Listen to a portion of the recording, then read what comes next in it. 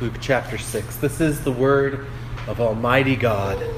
Christ, preaching, says, "Therefore be merciful, just as your Father is also merciful. Judge not, and you shall not be judged. Condemn not, and you shall not be condemned. Forgive, and you will be forgiven. Give, and it will be given to you. Good measure, pressed down, shaken together, and running over will be put into your bosom. For with the same measure that you use, it will be measured back to you." And he spoke a parable to them. "Can the blind lead the blind? Will they not both fall into the ditch? A disciple is not above his teacher, but everyone who is perfectly trained will be like his teacher. And why do you look at the speck in your brother's eye, but do not perceive the plank in your own eye? Or how can you say to your brother, 'Brother, let me remove the speck that is in your eye,' when you yourself do not see the plank that is in your own eye? Hypocrite! First remove the plank from your own eye, and then you will see clearly to remove the speck that is in your brother's eye. For a good tree does not bear bad fruit, nor does a bad tree bear good fruit. For every tree is known by its own fruit. For men do not gather figs from thorns, nor do they gather grapes from a bramble bush. A good man out of the good treasure of his heart brings forth good, and an evil man out of the evil treasure of his heart brings forth evil. For out of the abundance of the heart, his mouth speaks." So far in the reading of God's word. Let's pray. Our Father, we thank you for this word. We thank you for our Savior, our great prophet, Jesus Christ, who speaks in this way to us, that we might grow. And we pray that we would grow here with humble hearts before the words of Christ. For we ask it in his name. Amen. It's a sad reality in the church through the centuries, not just today, that we often confuse bad character traits with good character traits. We often will use the same word for something that God requires or desires from us as we use for a tainted, pathetic mockery of it. Satan loves that. He loves to present something to us that the Scripture commends, but twist it in such a way that it's a distortion and doesn't really reflect the good character trait. You've probably experienced this with interacting with people. I'm not trying to get you to think of people right now, but just think of how easy it is when it's not yourself you're looking at to spot the difference between a false humility and a true humility. You've met those people, right? They're so desperate to inform you how meek and lowly and unimportant they really are, that you become very quickly convinced they think very highly of themselves. That's what Martin Lloyd-Jones said anyway about false meekness. This man was trying so hard to convince them, "Oh, I'm not an important person. I'm just a deacon in the church. I'm the guy who gets, water for the pulpit. I'm a very unimportant person." And Lloyd-Jones said, within 5 minutes, I was convinced he felt he was the most important person in the world. You've met that, right? It's called humility or meekness, but it's not. It's a tainted, perverted, false reality. You can think of leadership this way too, can't you? There's a vast difference between manipulation and leadership. There's a vast difference between bullying and leadership. And we know that. Although there are bullies and there are manipulative people who think they are good leaders and want you to think of them as good leaders. And it's a vast difference indeed. I was reflecting on, sometimes at business conferences that, someone's promoting a book on leadership, or I have a couple of different uncles, both sides of the family, who are big into leadership, and occasionally, since they know I like history, they'll recommend a book on leadership. And it's always something like the biography of Teddy Roosevelt, or the biography of Abraham Lincoln, or the biography. It's never been, you should really read this biography of Joseph Stalin if you want to know about leadership. Despite the fact that Stalin thought himself probably quite a good leader. He had a lot of people under him. Right? So we know the difference when we spot these things in others. Sadly, sometimes we don't spot these perverted, fake versions in ourselves. And that's exactly what our text today is about in a specific area. There's a difference between being judgmental and being discerning. One is commanded in Scripture. The other is forbidden in Scripture. And yet sometimes we mistake the two. Sometimes in a discerning way you are called to judge righteously. And sometimes we think we're doing that when really we're just being petty and judgmental. And so we need to know that distinction in our text here today. Christ, in the Sermon on the Plateau that we've been studying this summer, teaches us that kingdom citizens are supposed to be discerning. We're supposed to be discerning about ourselves. And we're supposed to be discerning about our teachers and our leaders. And yes, we are also supposed to be discerning about others in general. But this must begin for us to think about discernment. This must begin with rejecting the sinful imitation of discernment, which is a judgmental heart. And that's where Christ begins. Verse 37, and verses 37 and 38 really here, but verse 37 begins, "Judge not, judge not." I think the most common abuse of this verse and the most common use of this verse today is the abuse of it, which is to suggest that Christians ought to have unqualified, affirming acceptance of everyone, regardless of God's law and regardless of wisdom. Taking this just to mean we are never to judge anything, which is ridiculous, of course, because the people who are most loud in saying don't judge other people necessarily judge other people. That's how that works. There's no human that doesn't either show discernment or judgmentalism. You have to discern something or judge something.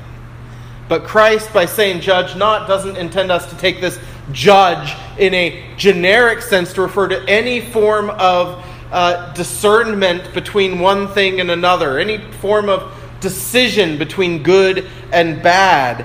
He is using the word judge here, and you can tell from the context, necessarily, he's using the word judge here to mean judgmental. Judges are called to bring justice and righteousness and fairness in the courtroom. And this requires judging the guilty. We saw that to some extent in Proverbs this morning. Leaders are called similarly to judge in the care of those under them and to approve and promote that which is right. Approving that which is right requires discerning what is not right. You can't do one without judging the other. And all of us in Scripture are called to be discerning, to think on, as Paul puts it in Philippians 4, whatever is true, whatever is noble, whatever is right, whatever is pure, whatever is lovely, whatever is admirable, if anything is excellent or praiseworthy. You're supposed to think on that. But to think on those things, you have to discern what aren't those things. You have to discern, judge right from wrong. So Christ is not declaring here, do not judge in any form. Christ wants us to not be judgmental. As I was praying about how we can try to start dissecting in ourselves judgmental from discerning, I'm going to give a general rule here that I realize isn't always the case. But we have to start somewhere, don't we? And so generally speaking, a judgmental character will be swift to judge, and a discerning character will be slow to judge. Not always the case. And the truly discerning sometimes are forced to make split-second decisions. But generally speaking, the desire of the judgmental heart is speed. And the discernment of the wise and righteous slows down. So we could think about that the judgmental heart is swift, rash, and self-righteous. Swift, rash, and self-righteous. The discerning heart slows down, hears both sides of the story, and judges only with humility.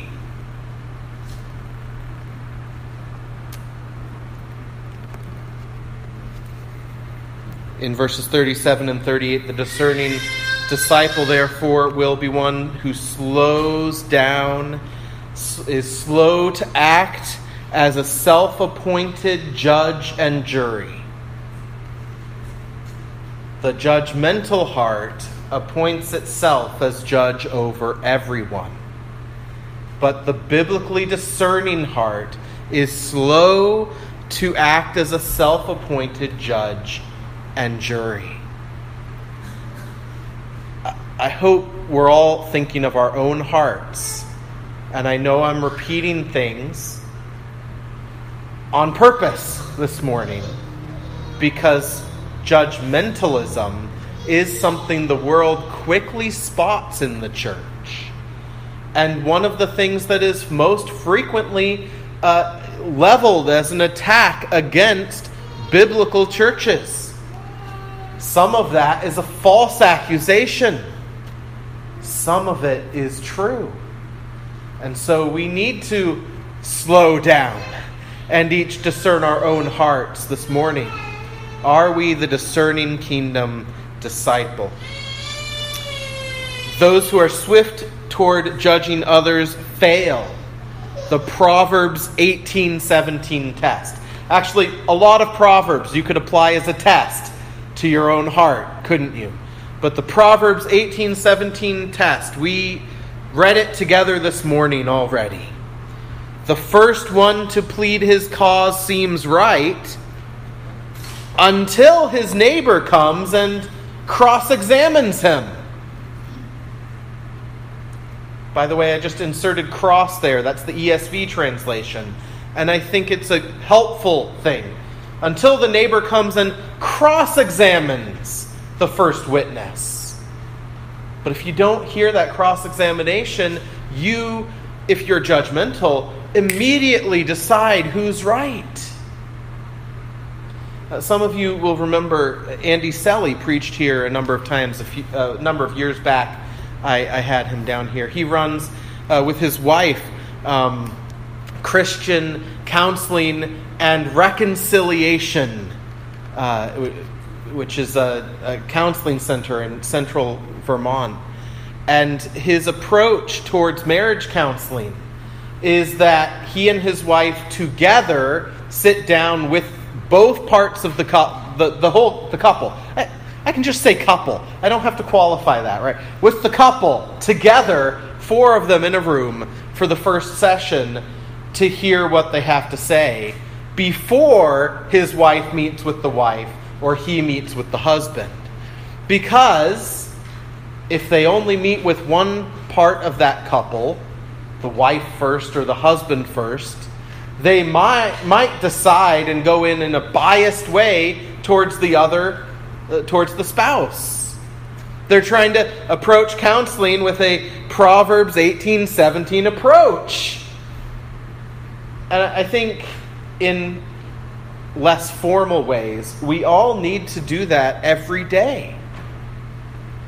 How much gossip would you reject if you heard what was said and immediately asked the person who was accused or attacked in the gossip, is this true? But how often do we hear one side of a story and decide it's the truth without ever hearing the other person's side? Well, we need to take seriously in our daily interactions the rule of innocence. I shouldn't have to teach anyone who's been raised in the Western world in the past 500 years what the rule of innocence is, but it's innocent till proven guilty, right? What do we usually do? You're watching the news, some person is mentioned as having done some crime. What do you already do too often? I hope you don't. What do I already do too often before the judge even gets there? Before there's ever a court trial, I decide that person's already guilty. But Western civilization has emphasized a biblical principle. Hear their defense before judging it. Innocent until proven guilty. It puts the weight on the accuser to bring insurmountable evidence, not upon the accused. But we so often are judgmental. We don't live like that in daily life. Furthermore, the kingdom citizen should be led by charity in their discernment. And that's why I had us read verse 36. It's the context, isn't it? The context of judge not actually begins in verse 35. Our Father, He is kind to the unthankful and the evil. Therefore be merciful as your Father in heaven is merciful. Does that mean that the Father will never judge any because He's kind?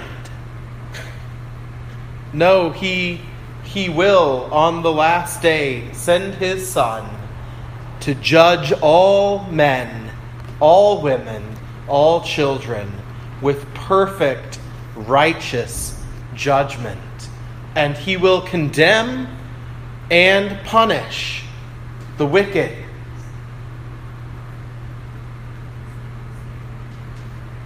So judge not in God's case doesn't mean no judging. It means a righteous, gracious, and charitable judge. And we need to apply all of that to ourselves. How much more do we need to be charitable when we cannot read the heart and the mind? When, unlike our Father in heaven, we weren't there everywhere. He is everywhere present. You are not. He knows the heart. You don't. So often we're judgmental by thinking we can read the other party's heart. I'm not going to do a lot with verse 38 here. Let me simply mention that this seems to me a wisdom statement. You understand, I hope, how wisdom statements work when you read Proverbs and it says something like, the righteous will know a long life, and then you see the most godly person die young. Was the wisdom statement wrong? No, it's a general principle, right? There are sometimes in Proverbs things that are given as blessings to the person who honors the Lord. But it's still worth, and it's still our duty to honor the Lord even when we don't get the blessing in this life, and only get the blessing in the life to come. But a wisdom statement will tell you there are also benefits sometimes in this life. And often, the person who is not judgmental may receive a more gracious hearing from others. The judgmental person, after time, when people get to know their personality, people may be more quick to judge them as well. That's a general rule. It's not always the case, but generally it's true.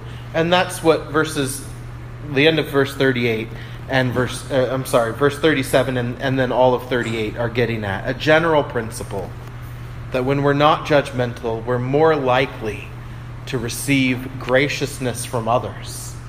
When we forgive others, we're more likely for them to reciprocate.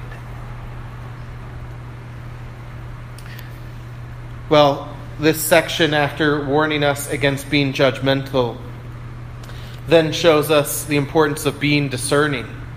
Verses 39 and 40 talk to us about discerning leadership. And there, that very colorful imagery, the blind leading the blind, they're both going to fall into the ditch. These two verses, Christ is seeking to show us discernment. Discernment whether you are a leader, are thinking of being a leader or teacher, or you are a follower. All three categories. That means everyone here is to have discernment about leadership and about teachers. So first, these two verses teach us and warn us that we should be slow to take on the duty of teacher. We should be slow to take on the duty of teacher. If you are quick into it without discerning your own sight first, you will hurt yourself and others. The blind leading the blind. James says this more explicitly. James 3:1, "My brethren, let not many of you become teachers, knowing that we shall receive a stricter judgment."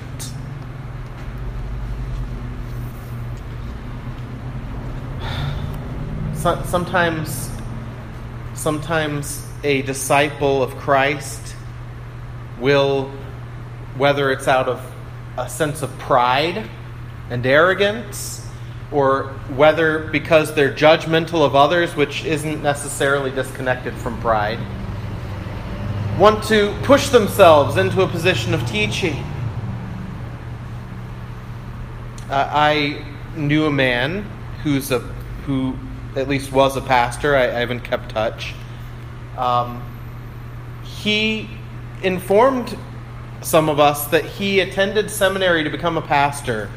What caused him to realize he was called to be a pastor? Most of us would say that the elders in our churches were encouraging us that we might have those gifts, that there was a pull in our own hearts, things like that. It's a hard question to answer. This man said, "Well, I didn't like any of the preaching I was hearing, and I thought I can do better than that."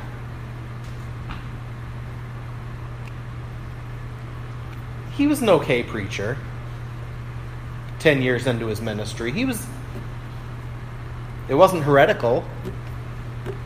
It was okay. I also heard from one of his interns at one point that he basically would take a Ligon Duncan sermon and put it in his own words, which doesn't seem like being a better preacher to me. But the point being, right, there's someone who, because of being judgmental, these sermons aren't any good. And I happen to know the churches he was attending, it wasn't like they were false teaching. I get they probably weren't the greatest preachers ever, but at least it wasn't unbiblical. And because of that, he entered the ministry. You can see that in every type of work, can't you? Any business you're in, any field you happen to work in, there are the people who want to advance and be in charge and have everyone listen to them, whether they know anything or not. Christ is warning us that as kingdom disciples, we should be different than the world on this point. We should be hesitant and slow, and first discern whether God has given us the wisdom and the discernment to teach or to lead in these areas. Or if it happens to be something like in the home, where God establishes leadership and you don't always have that opportunity to grow first, then there's a responsibility to grow in the midst of it, isn't there? That's one of the reasons at Men's Breakfast we're reading the book we're reading, isn't it? Because if we're called to something as husbands, then we need to make sure we're not foolish and blind. So the first thing Christ is showing us here with this parable of the blind leading the blind is that we need to be slow to take on to ourselves this task of leadership. Secondly, in those two verses about leadership, these verses are showing us, warning us that leaders are to be discerning. Discerning. Remember that the disciple is not greater than the teacher. Well, that's not just a statement about who might follow you into folly if you're a bad teacher. Remember who's speaking. It's Christ. So if you're a leader, whether that's a leader in the church, a leader in the home, a leader at your workplace, whatever that thing might be, if you're a leader and you're a disciple of Christ, you are not above your teacher. And He is your teacher. And He sent the Holy Spirit to work through the Word, to instruct your heart. Your leadership and your teaching must be in subjection to Christ. And that means it should also imitate the teacher. The one who is perfectly trained by the teacher has, if that teacher is the perfect teacher, has a reflection. Now, is Christ judgmental, harsh, swift, and rude? No, He's not these things. He's not rash, reckless, and rude. He's not short with others. He is merciful to the ungrateful and evil. And so leaders, and I'll especially say leaders in this church, we need to not be rude, rash, and reckless in our judgments. And that's not always easy. It's not always easy. So we have to be discerning. And then the third thing that these two verses about leadership are teaching us, they're warning us all about the leaders we follow. Because whatever you say about that blind person who is going to be judged with a stricter judgment, says James, because he led blind people into a ditch and over a cliff, whatever can be said of that, each of us are responsible to not be blind. We're responsible not to recklessly follow without knowing that the other person knows where they're going. We have been given God's Word. And especially in our day and age, when we're given literacy and an English translation and so many options for that, what excuse can we have for following false teachers? The only thing that can lead to that is rashly following a false teacher without being a people of the Word. Remember the Bereans? The Bereans heard Paul, the apostle, preach. And first they went home and opened up their Bibles and read. And then they followed Paul. That's what the Christian ought to be. One who is discerning, in who they follow, in whom they follow. Now, that's not an easy thing, is it? Because other than our great Lord Jesus Christ, there is no leader who's perfect. There's no leader who never falls into judgmental or rash or harsh or apathetic or just wrong. And so it takes great discernment with whom we follow. We have to know how to obey and honor leaders that we have when they aren't wise and just. You have to do that if you're in school or if you're in a workplace. With non-Christian leaders, God still calls you to honor and respect. You'll have an employer who is non-Christian, and you have to do, to some extent, what they call upon you to do at work. You need discerning to know how to do that in a way that doesn't lead you into sin. And you need discernment when they are sinning. Discernment with what to say and what to do so that you glorify God and not follow this leader into a ditch. Same is true if you find yourself disagreeing with the leadership of the church. There are times, and you may be right, and the leadership may be wrong. So you need wisdom and discernment to know how to communicate in a loving and gracious manner to call a brother back from sin. So Christ says, judge not, that is, don't be judgmental, but then he says, judge. Judge and discern wisely the leadership and the teachers you have. And then he also says, discern yourself. Verses 41 through 45, this emphasis, this well-known imagery. Here's a brother or a sister with a little speck of dust in their eye, maybe an eyelash. You can see the eyelash there on their eye. And you want to go in and help them, but how graphic Christ is. You have a 2x4 sticking out of your eye. However that works. But spiritually it works, doesn't it? I appreciate how Dale Ralph Davis phrases this in his commentary, because I think it gets at the distinction between a log or a 2x4 and a speck or an eyelash.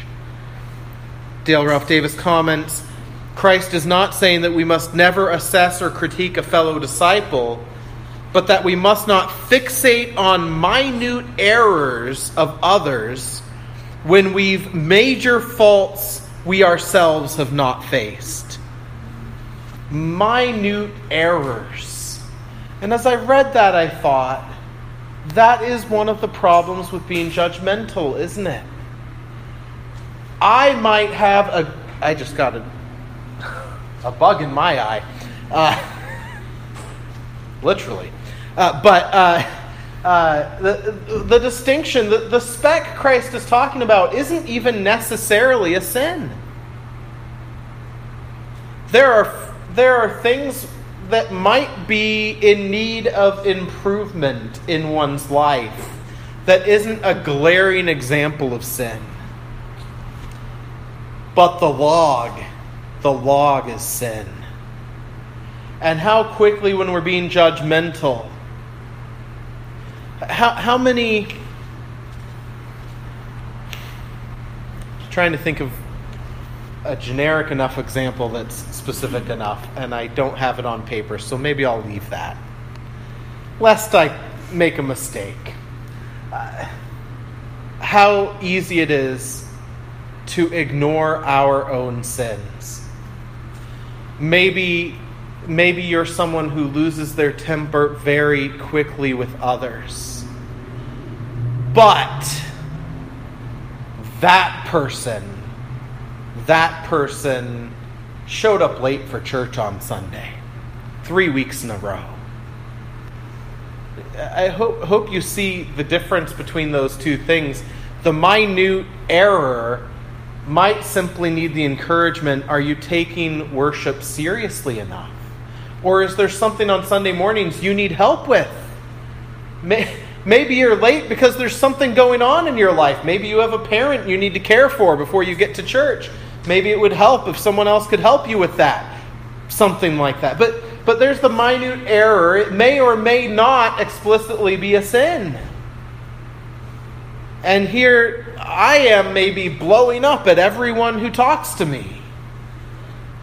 There's the 2x4, and I'm trying to get the speck. And of course, one of Christ's point isn't just the hypocrisy of it, but if I have a 2x4 sticking out of I don't have long enough arms to get the speck out of your eye. I can't do it right. I'm going to hurt you with my 2x4 while trying to help you with your eyelash. We need to discern ourselves first and then. But we need to discern ourselves first. And so the discerning disciple, remembering that general rule I'm encouraging us to use, judgmental versus discerning, is speed. So the discerning disciple is slow to excuse himself. And therein the problem, isn't it? We are quick to excuse ourselves and slow to excuse others. But the discerning disciple needs to be slow to excuse himself or herself.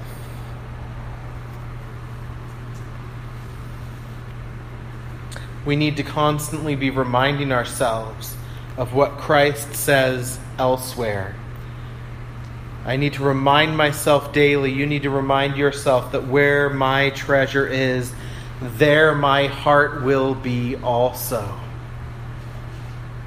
And we need to remind ourselves that because Christ is informing us that we need to be wary of the fruit that we bear.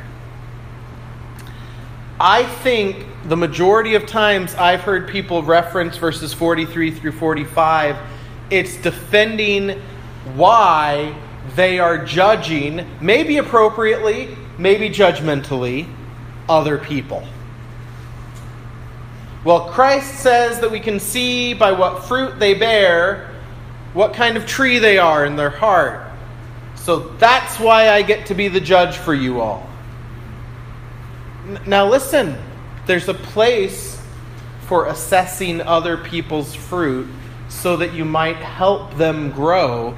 That's the next point in the sermon, which will be short because I've been making it for a while now. But the first thing we see here is the use of for. For a good tree does not bear bad fruit. For follows after something. It follows after whatever was just said. And what did Jesus just say? Deal with your log. So the first thing that Christ is teaching us with verses 43 through 45 is assessing your own fruit.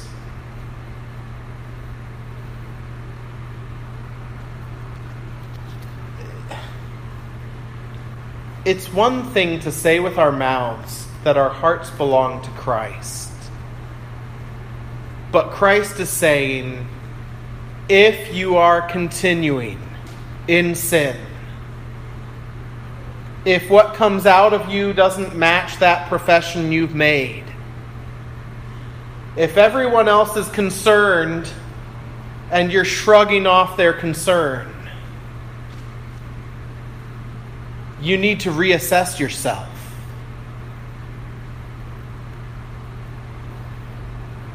That takes humility. What fruit am I bearing? If I were to ask a random person to follow me around for a day and write a report about my actions towards others at the end of it, what would they write? And would their assessment of my fruit be, this is a good tree? We need to discern ourselves. And then, finally, we need to discern others. The text doesn't just stop with, focus on yourself and the leaders. You can judge the leaders, you can judge yourself, leave everyone else alone, live and let live. Agree to disagree. No, Christ says, have you dealt with your log? Are you mortifying the sin that's in you, putting it to death by the grace of the Spirit? Are you crying out to the Holy Spirit to work within you that which is pure and true and righteous? Are you killing the old man and putting on the new man who is in Christ Jesus? Christ says, when you've done that, or when you are in the process of doing that, and continuing to keep an eye that a log isn't reappearing in your own eye, then you can help your brother with the speck in his eye. And indeed, Christ is intending us to understand that you should. Then you will see clearly to help the other. So we do need discernment with one another. But it's a discernment that starts with self-examination. And when we're starting with self-examination, we will be slower to nitpick. Because that's a lot of us being judgmental as well, isn't it? Nitpicking.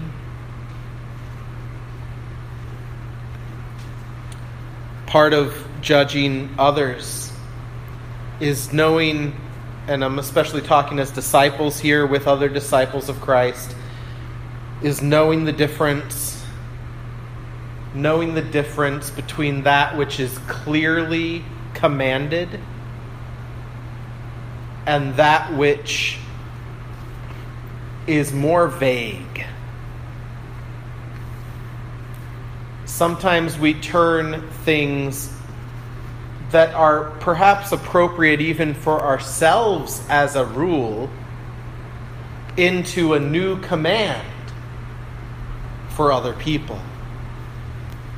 I think a few weeks ago in Men's Breakfast I mentioned Francis Schaeffer attended worship every week in a tuxedo.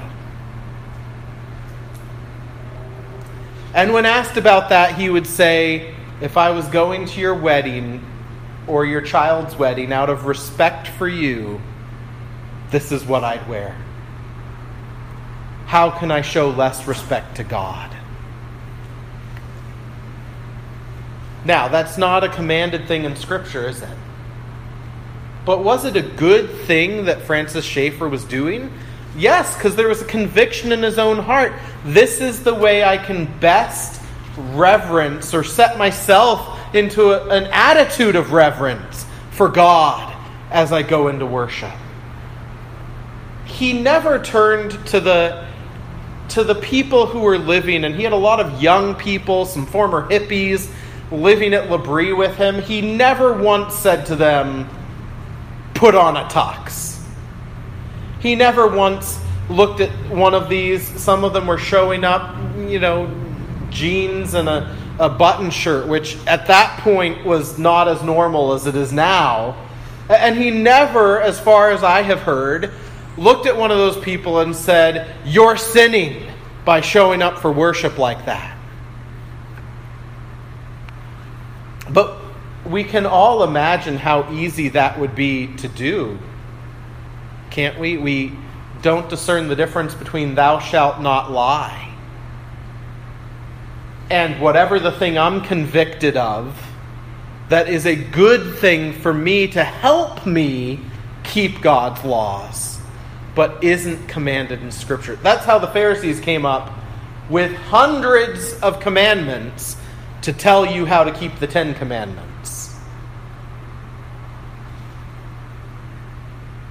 We need that discernment with each other. There might be a place, not saying this to anyone in this room, not saying I feel like I need to do this anytime soon, but there could be a place where you as a believer, just sticking with the Francis Schaeffer example, might need to talk to someone about, you might want to think about dressing differently for worship. There might be a place for that. But it can never be held by us on the same level as You shall have no other gods before me. Do we have the discernment to make those distinctions? Now, I've picked an example I know none of you cares about. I did that on purpose. But here at Christ Church and in every congregation, there is division at times over being judgmental with others on issues that are not blatantly, directly sins. And some of those divisions happen in situations where it might still have been a good conversation if done discerningly. Deal with your own sins first, and with charity going to the other person, and remembering that it's not necessarily a sin on their part. And even when it is sometimes a sin on their part, if it's not a clearly stated sin in Scripture, we need to slow down and understand the way the Holy Spirit works and seek to persuade rather than judge. There's a benefit in me sometimes saying, I don't think so-and-so is living in the most godly fashion in this area of their life. But if I just tell them, you're sinning in that area of your life, it's less beneficial to them and to me as a sinner who needs to be humble myself than having conversations and seeking to persuade. Discernment persuades, judgmental informs, and we need to be very cautious with the distinction. Well, I've gone long enough on all of this. Are you discerning? The Reformation, there was a phrase used. It's not 100% certain who first wrote it, but it became famous in the Reformation. In a day when they were doing a lot of discerning judging in the church over right and wrong according to the Scriptures.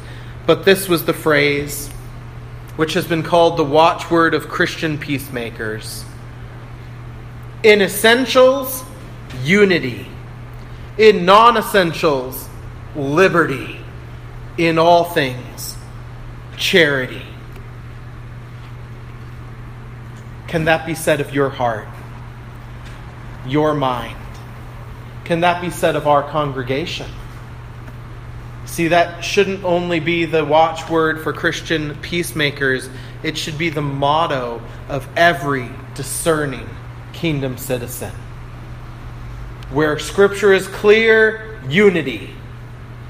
Where there is more vagueness and less clarity, liberty. But in both, gracious charity. May God make us that church. Let's pray.